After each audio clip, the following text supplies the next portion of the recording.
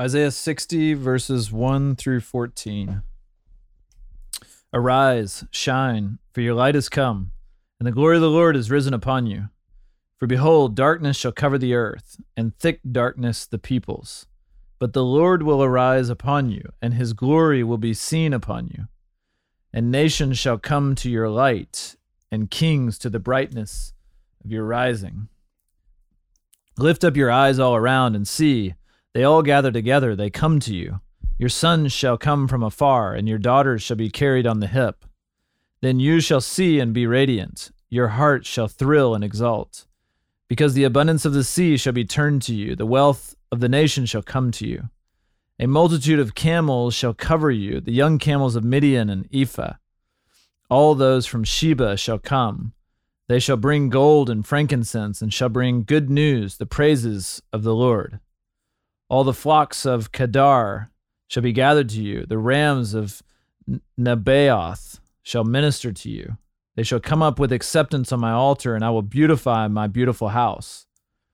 Who are these that fly like a cloud, and like doves to their windows?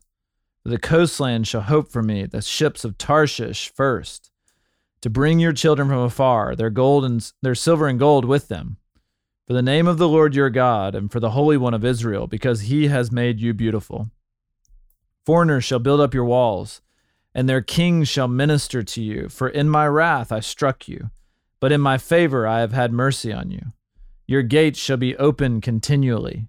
Day and night they shall not be shut, that people may bring to you the wealth of the nations, with their kings led in procession. For the nation and kingdom that will not serve you shall perish. Those nations shall be utterly laid waste. The glory of Lebanon shall come to you, the cypress, the plane, and the pine, to beautify the place of my sanctuary, and I will make the place of my feet glorious. The sons of those who afflicted you shall come bending low to you, and all who despised you shall bow down at your feet.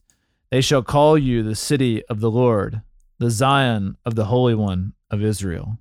This is the word of the Lord. Thanks be to God. All right, so this is a much more radiant passage.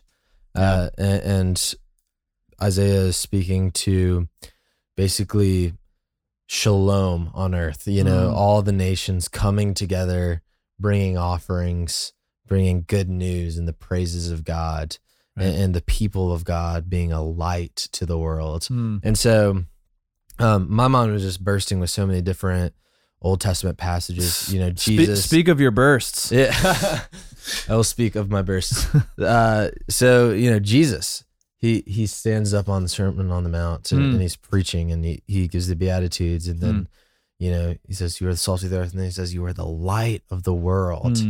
And, especially if you think about how the law and the prophets, like this was the scripture that people had. Right. And they were also very steeped in scripture. And so you just have to think that these sorts of passages are floating in the minds of people hearing Jesus say, you are the light of the world. And John, the people who walked in darkness have seen a great light, and those dwelling in darkness, on them a great light has shone.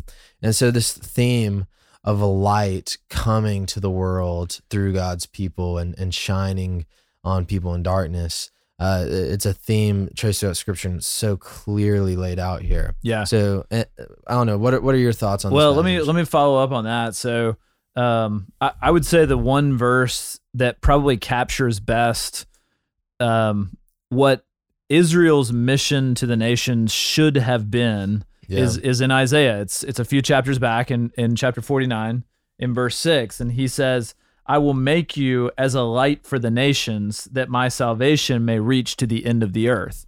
And so I think that Scripture teaches that Israel, way back in Exodus 19, when God calls them to himself, he calls them to be a holy nation, his treasure possession. He calls them to be a kingdom of priests. And so I think that Israel is actually supposed to stand between God and the nations as like a mediator that leads the nations to their God. And that's what he called them to do. Now we read, a couple of days ago, we read in, Isaiah 59, and it's just this terrible picture of Israel that has totally turned their back on God, totally forsaken their calling to be that holy nation that God's called them to be. And as a result, their light has been totally dimmed, if not like completely put out. And they're not shining that light anymore. And then we come to the end of chapter 59, which we read yesterday, and it says that a redeemer will come to Zion. And so God is now acting on the behalf of his people without, as you mentioned yesterday, like this is kind of like pre-repentance. Like they haven't even repented yet. And the Redeemer is coming back to them. And so, and the Redeemer is coming back to them ultimately in the person of Jesus. And so as Jesus comes back, in John 1, John says, in him was life, and the life was the light of men. And so he is the true light that is coming in. He is the true Israel. He fulfills the law of Moses. He is the true Israel. And so Jesus is fulfilling Isaiah 49:6 that I just read a minute ago, that they're called to be a light for the nations and for God's salvation to reach to the ends of the earth. And this is all happening through Jesus. And so it's an interesting thing. And so that light kind of, from Jesus then goes to the church and is, that's what we're meant to be. We're meant to carry on the light of Jesus to the world. So it is interesting in this passage that the nations are mentioned like over and over. I mean, that's kind of the theme of the passage, that all these nations are kind of like bringing in their wealth and these different things. I mean, it's probably harkens back to, when Solomon was king and like Queen Sheba came and like, that's literally what I was thinking about. Yeah. I mean, she came and was, so like awestruck by what, the nation of Israel had done. And just the Jerusalem and the temple and just the whole thing. And so it's saying, one day in the future, like that kind of thing is going to happen where all nations are kind of attracted and drawn in. It's kind of interesting that in the New Testament, it almost turns this idea on its head a little bit, because when Jesus gathers his disciples in Acts 1, and they say, is now the time that you're going to restore the kingdom to Israel? He doesn't say, yes, let's go march back into Jerusalem and make it this beautiful, even more beautiful than Solomon's Jerusalem, Solomon's temple, so that all the nations can come in. But he actually says, you'll be my witnesses when my spirit comes on you. And then you'll go to Judea, Samaria, and to the ends of the earth. And so there's this like scattering then of these little lights, these Jesus lights to the ends of the earth. And think about, he's basically saying these like enemy nations are going to come to you with offerings, blessing the Lord. To me as an American who, like I've grown up like around, there's like war happening in the world.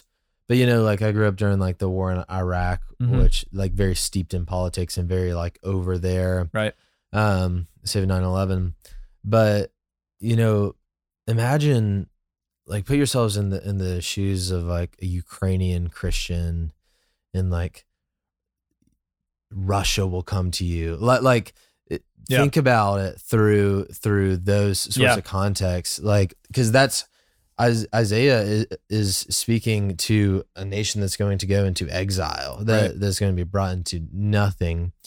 And so these promises like come to life so much more. And, we're talking about this a lot as a church right now in our Christ Covenant series. One of our 3 convictions or values are our gospel kingdom mission. And it's this idea that God doesn't just save us, like I said, we're not saved and then set aside. And we're also not saved and put into a kingdom to just kind of like look at each other and hang out in the kingdom. Hang out in the kingdom. But we're given a mission. We're invited to put on the armor that God wears. And so just a great thing, as our missions conference is coming up, and all these different opportunities to go be a light. Like, this is God's plan for his people, is that, this universal flourishing where the whole earth is brought together under the reign of God, and God, puts an end to evildoers who are oppressors, who will not undo the straps of wickedness. And so Yeah. good word to meditate on Yeah. and to pray about and to be mission-minded people. So for Barrett Fisher, this is Will Carlisle. We'll see you tomorrow in the book of Isaiah. Thanks for listening to Our Daily Rhythm.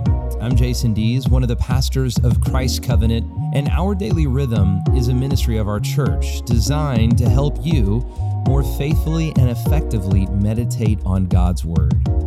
If you ever have a question for us about one of our Bible readings or one of your own Bible readings, please don't hesitate to text us at 404-465-1737. Again, that's 404-465-1737. Or email me directly at jason@christcovenant.com. We'll meet you again tomorrow for Our Daily Rhythm.